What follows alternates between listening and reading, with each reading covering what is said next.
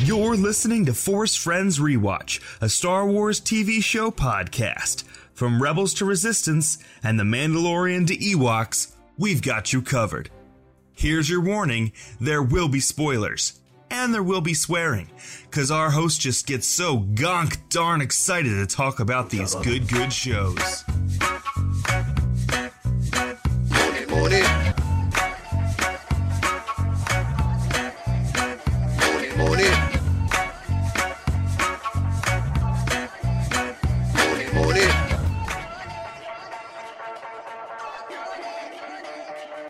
Welcome to Force Friends Rewatch. I'm your host, Andy. I'm Ryan. On Force Friends Rewatch, we watch Star Wars television shows and then we talk about them. We are currently covering every Ryloth-themed episode of Star Wars TV. But before we get into that, Ryan has a bit for us. I do. I assume by this point everyone has seen a couple episodes of Andor, maybe more, depending on when this streams.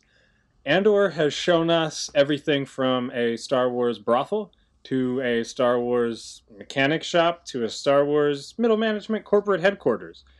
What type of business, what type of establishment do you want to see in a Star Wars setting? I think church. A church? So we've seen the Jedi Temple, and that is, I mean, I guess we've seen a couple Jedi ruins as well. And we've seen like a weird Sith temple cult thing. But those are all very exclusive. Like, you can't just like show up on the Sabbath to worship there, I'm assuming. But like the stuff that Baze and Chirrut were in, where like you don't need to be like a fully trained Jedi to gain access. Like, we know that there are less supernatural worshippers of the Force. So, like, what are their services like? What is their teaching like? Do they have a coffee shop? Is there a Joel Osteen of the Force that is ripping people off and is a snake oil salesman? Like, what? Allegedly, sorry, Mr. Olstein, I don't want to get sued. Like, is there a Hillsong United for the Force that like gets celebrities and pumps out shitty worship music? Like, what is there in religion, for Star Wars? I like the theory that Jude Law is playing a young Lor San Tekka in Skeleton Crew. I think it makes sense. I think it would be cool. And I imagine we would get that there, if anywhere. I don't know if that timeline works out. When Skeleton Crew Skeleton Crew is 25 years before The Force Awakens, and Jude Law is roughly that much younger than Max von Sydow was when they shot. I guess the issue is that, like, Jude Law is always playing people way younger than he actually is. Right. So, like, I mean, how old is Jude Law? What, like, 45? Something like that, 45, 50. So he could, yeah, he looks good, He does. He does not look like the average 45, 50-year-old. He's got that Hollywood situation where, money, fountain of youth thing. Although Lord probably had a rough couple years after Ben fell. Yeah, seems like. And Obi-Wan's apparently 57 when he dies, so who knows? Yeah. But yeah. Well, right on. We all know how I feel about Star Wars sometimes. Yes, we do. What would you want to see, Ryan? I don't know why. I think it's just because I grew up in the middle of nowhere and this was the only place to hang out, but I want to see a bowling alley. I want to see a Star Wars bowling alley. Anti-gravity, maybe some of the pins float. You have to, like, shot put the ball down the lane. I don't know. Tony Gilroy, if you are a fan of this podcast, and I have to assume you are, Bowling Alley Season 2. That's a great call. Yeah. I imagine they'd, like, lean into, like, a retro 50s vibe with it, too. Yeah, definitely. That would be fun. I'm sure Dex goes bowling all the time with everyone, Coruscant. He would kill. He's buff. All right, so we watched Homecoming. This is season 2, episode right before the honorable ones. I don't know the number. 14? Something like that. something like that. Season 2, episode Homecoming. It's a good one. Let's recap it. Okay. So Hera's on a mission. They are being chased by a Star Destroyer. They got to get away. And there are a couple of A-Wings and Corvette. And one of the A-Wings is damaged, so it needs to dock with the Corvette. And as it's trying to dock before they jump to hyperspace, it gets blown up by a squadron of TIE fighters, and then they jump. And you can tell that, like, Hera is very frustrated by the constant running they're having to do, and how her pilots are not protected. So she comes up with this scheme to hijack a carrier. They talk to Commander Sato. Sato's like, hey, there's a rebel cell near Ryloth. There's a carrier there. Hera, you should have an in with this cell. We're going to send you to like hook up with them and work together to steal this carrier. Sure enough, it's Hera's dad, Cham. Kanan is a fanboy. Cham wants to blow up the carrier instead of steal it. He agrees to play ball with Hera's plan. As soon as they land on the carrier, Cham turns the tables and he fucking stuns everyone. And it starts, enacting his plan of sabotaging the carrier and blowing it up. Because he's hoping that seeing this large capital ship explode above Ryloth will motivate more of his people to join in rebellion. Hera and everyone wakes up. Chopper saves the day. They confront Cham. Cham, hears Hera give, an inspiring speech or something. Gobi and Numa agree to follow Hera. Cham agrees to play ball again. They then have to all work together to escape because the hyperdrive's damaged, and they escape. And they blow up a smaller ship, which, is a consolation prize for Cham. They blow up like a cruiser, a little Corvette situation. So, yeah, that's the episode. Yeah. What'd you think? I love this episode. It's a banger. Yeah. There's some really cool, character moments for a lot of people in it. I feel like Zeb is really the only one who doesn't get, a cool moment.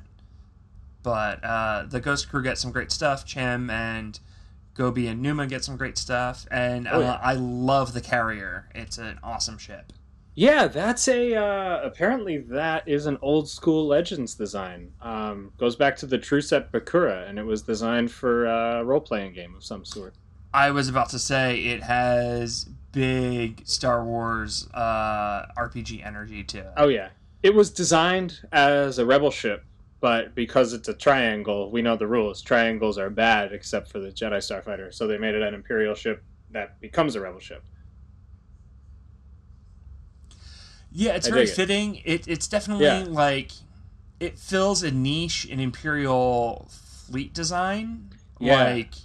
The Gazanti is great, but you're only carrying 4 ships with it in the best scenario.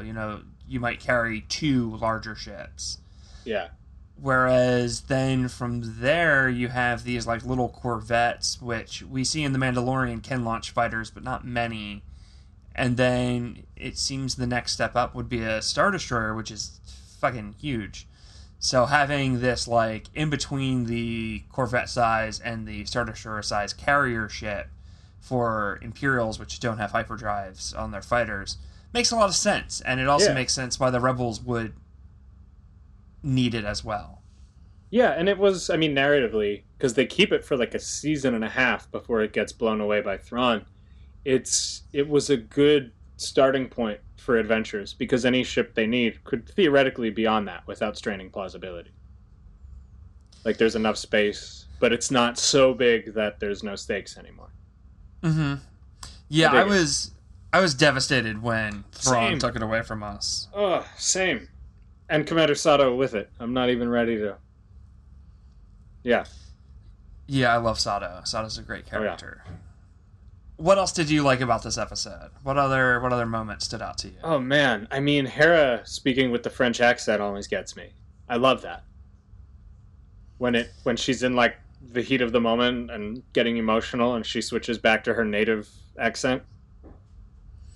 Yeah, I agree. Like, I know some fans were like mad about it, which is dumb. Really? Yeah, I mean, people be mad about anything. Oh, yeah. But like, when I go home, like the Philly comes out a bit more. Mm-hmm. Oh yeah. And like, that's just how it is. Like, even if you have a subtle accent, the second you're home and around like your friends, or the second you're like really mad, like it comes back out. Definitely. I love the Kanan Ezra force throwing each other down the hallway. I thought that was really fun. Yeah, I had forgotten about that until we rewatched. Very, very cool use of like master and apprentice force power stuff. I like the design of our Free Ryloth characters, how they're wearing bits of old clone armor, because Cham has not let anything go. But also it just looks cool. Yeah, it's great. It's great seeing Numa again. It's great seeing Gobi again. I noticed, I think it's Numa has Boyle's name written on her armor in Aurebesh, and she's got a picture of the little Tuca doll from that adventure. I love that. Ezra trying to get the Jedi mind trick to work is really funny. Yes. That is an excellent moment. You know, he doesn't quite have the technique down yet. But he's getting there. Mm-hmm. Yeah, this was sort of the season where he developed the most in terms of the Force, I think. Because season 3, he's knocking walkers off the ledge right at the beginning. But I forgot how much I missed Rebels. I love this show. It's definitely Same. like, it is my favorite Star Wars thing, and I don't let myself watch it as much anymore because, like, I want to watch it for the podcast. So I don't want to like be watching Rebels a ton and then have to watch, you know, an episode out of order or whatever for the podcast. So whenever I get to come back to Rebels because of this podcast, it's always like a big treat, and I get to have a lot of fun with it. Yeah, I think it is my favorite Star Wars thing too. It's definitely my favorite series, and this is one of the top 10 episodes, I would say. Ooh, that's tough. I don't know if it makes it into my top 10, but it is a great episode. It's also in that time period where like we thought Clone Wars was done, and you could tell that like the Rebels team really wanted to give certain closure to Clone Wars stuff that didn't get it. And so this episode really felt like closure there for you know, in some ways like Mace Windu, in some ways Cham, in some ways the whole situation on Ryloth that is so prevalent throughout the Clone Wars series. So this is a cool episode in that respect. Yeah, very much. I watched the Rebels Recon. And I meant to do that. Freddie Prinze Jr. was talking about how part of the reason that Kanan is fanboying out so much about Cham is because it's a connection to Depa. That's right, because she was Mace's Padawan. Yeah, and Mace and Cham work so closely together. And so, like, that was very interesting insight into Kanan, I felt like, this episode, hearing Freddie talk about that. Yeah, I wish that would have been touched. I mean, there really wasn't time to touch on it, but I love that. Yeah, I mean, this is back in the days where pre-Disney Plus, everything had to be 22, 23 minutes, whereas you can imagine if this show was made now, this episode probably would have been closer to a full half hour. Oh, definitely. Yeah, I love it. It definitely, this was the episode that kind of made me start connecting Cham and Saw in my mind. Because Cham, he's a little unhinged. Yeah, him stunning everyone is... Like, they could have died, dude. Like, yeah. When they're stunned, anyone could have found them. Like, that could have really gone bad. Yeah. Yeah, he's definitely not. I mean, it's established in the dialogue, but he's not seeing the big picture beyond his own shores. And like I get it. He's not quite Saw Gerrera. He's definitely this kind of middle ground. And I get why he is focused on Ryloth and his people. Like, Cham has been fighting his entire life at this point now. Yeah, it makes sense. I just can't forgive him for stunning our ghost crew. No, I can't. It comes back. There's another episode. Anything you wish would have been done differently here? I mean, besides what I had just said about, like, contextualizing how Kanan sees this in the context of his own master, not really. Like I said, I mean, this is a top 10. This is a top 10 for me. How about you?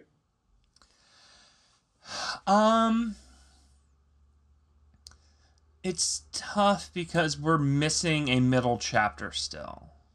Between Bad Batch, Lords of the Sith, and then this, there is a big chunk missing in Cham's story. And, like, as radical as Cham is here, I do feel like he is, like, coming down from his zealot arc.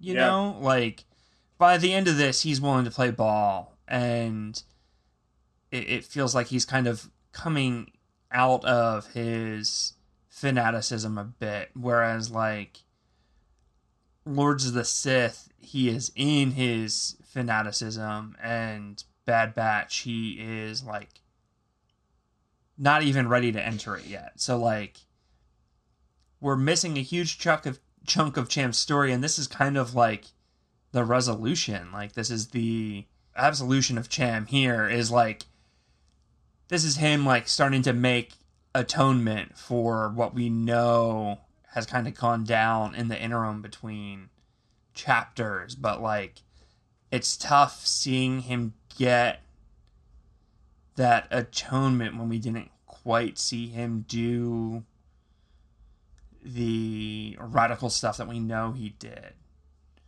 Yeah, And, like, there is a case to be made, like, does Cham even need atonement for being a radical against the Empire? Like, yeah, there are fans who, on different sides of that spectrum of, like, does Cham or Saul need forgiveness? Yes or no? I mean, with Cham, we don't know. Like, with Saw, we do know that there were civilian casualties of some of his attacks, and there's a debate there. With Cham, I don't think we really know.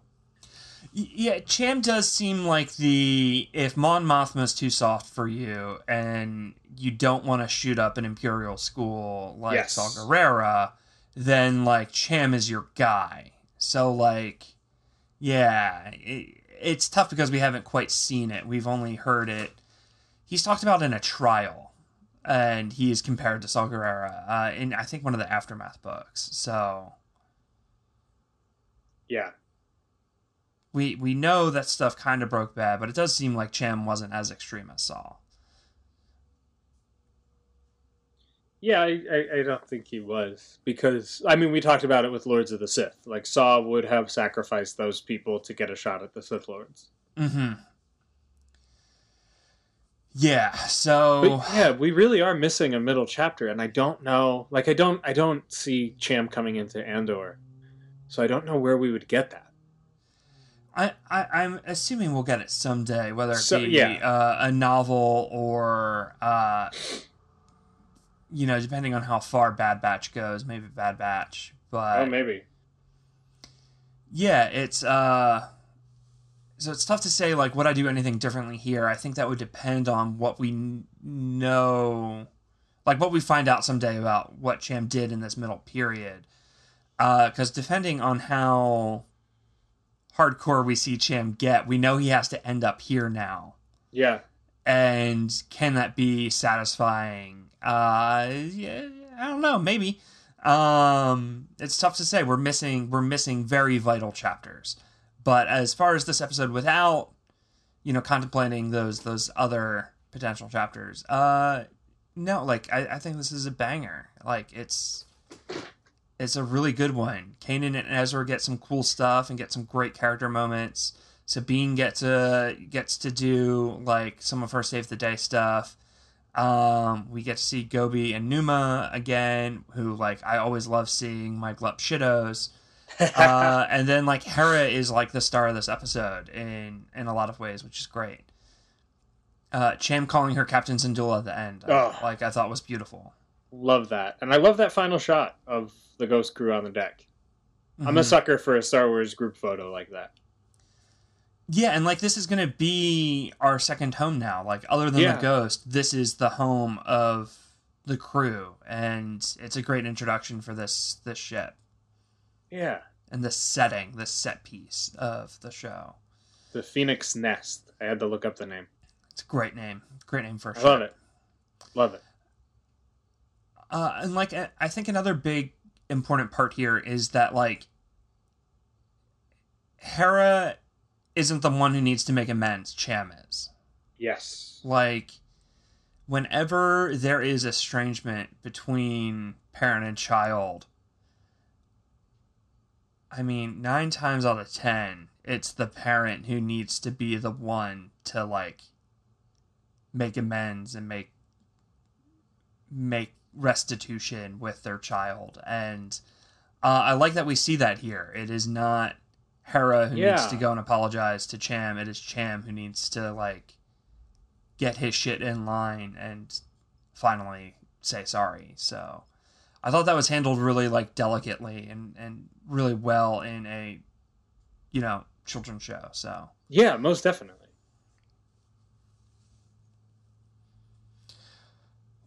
What do we learn about Ryloth and Twi'leks here? What's the big takeaway? I mean, it's our first real primer on what Ryloth is like in the Imperial era. We learn that they haven't stopped fighting. We could have concluded that the occupation by the Republic never ended, but we learned that like 15 years after the war, it has never ended. What else? We learn some details about the occupation. It seems like people have been put into camps. Twi'leks are being sold as slaves by the Empire. I'm curious, like, who they're being sold to? I guess, like, the Empire is directly selling slaves to either, like, the corporate sector, which would not surprise me, or, like, crime syndicates? Yeah, I mean, they're not above dealing with crime syndicates. In the War of the Bounty Hunters, we see an Imperial delegation go to Crimson Dawn for a party and an auction. So I think they are probably definitely the corporate sector, like you said, but yeah, they probably are just directly selling to Hutts. Other crime syndicates. That's really, really fucking dark. Yeah. That's very upsetting. Incredibly. Well, Lords of the Sith kind of touches on that, doesn't it? I don't remember. It's been a while since I've read it. The Moff has dealings with Hutts. Oh, well, yeah. I mean, that Moff is a mess. But yeah, she's like having orgies and coked out of her mind on space heroin. So, like, yeah. Yeah, I think they're definitely selling to the Hutts. But yeah, so like that's some information that is like very dark, and it is something that I think is going to inform, like when you see a Twi'lek during this time period, like you should kind of take that into account of like what the Empire is doing to their home world. I think it does give a different perspective to the two mercenaries who we see in The Mandalorian who Din deals with, the brother-sister pair. Oh, definitely. I don't know if there are any other big takeaways other than, like you said, that, like, the Free Ryloth movement is, like, still at it, and, like, they're still going hard. It's interesting that they are, like, a recognized rebel cell. They're not directly connected to the Alliance proper yet, but the Alliance proper yet hasn't been formed. We'll see that in Season 3 of Rebels, but, like, we see that Phoenix Cell and presumably the Yavin Cell has dealings with them, and like there is communication between these rebel cells and these rebel networks.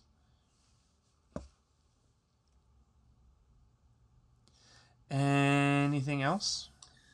Not really. I mean, it's one of my top 10. There we go. Yeah.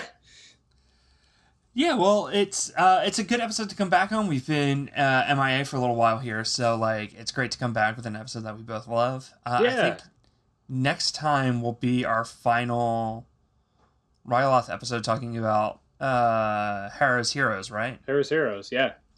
And then who knows what we're going to dive into next. We should probably establish that soon. Yeah, I have some ideas. I have a couple. Let's talk this week. Yeah, sounds good. All right, well, that's going to do it for us. You can follow us on Twitter at ForceFriendsPod. We'd like to give a huge thank you to Bristol Podworks for that intro and for being our producer. Go reach out to them to make your podcast dreams come true. We are grateful to be part of the Where They May Radio Network. You can get some great rewards at our Patreon at patreon.com/WTM Radio, as well as bonus content from the coming someday Music and Lyrics by, Ending Pending, Good Neighbors, and Fanfiction is Good Actually. Actually, keep your eyes on Fanfiction is Good Actually. I just recorded an episode with them, so that should be coming out soon. Nice. Yeah, it's a fun episode. I talk about one of my other big fandoms other than Star Wars. Woohoo, which one? The Song of Ice and Fire fandom. Oh, right on. I'm very, very into those books, and the fan culture around them is bizarre. And talking about how, like, weird it is to be in it is, after showing up rather recently, was fun. But yeah, it should be a good episode, so keep your eyes peeled for it. For sure. All right, Ryan, how do we end the podcast? If this is the end, let it be memorable.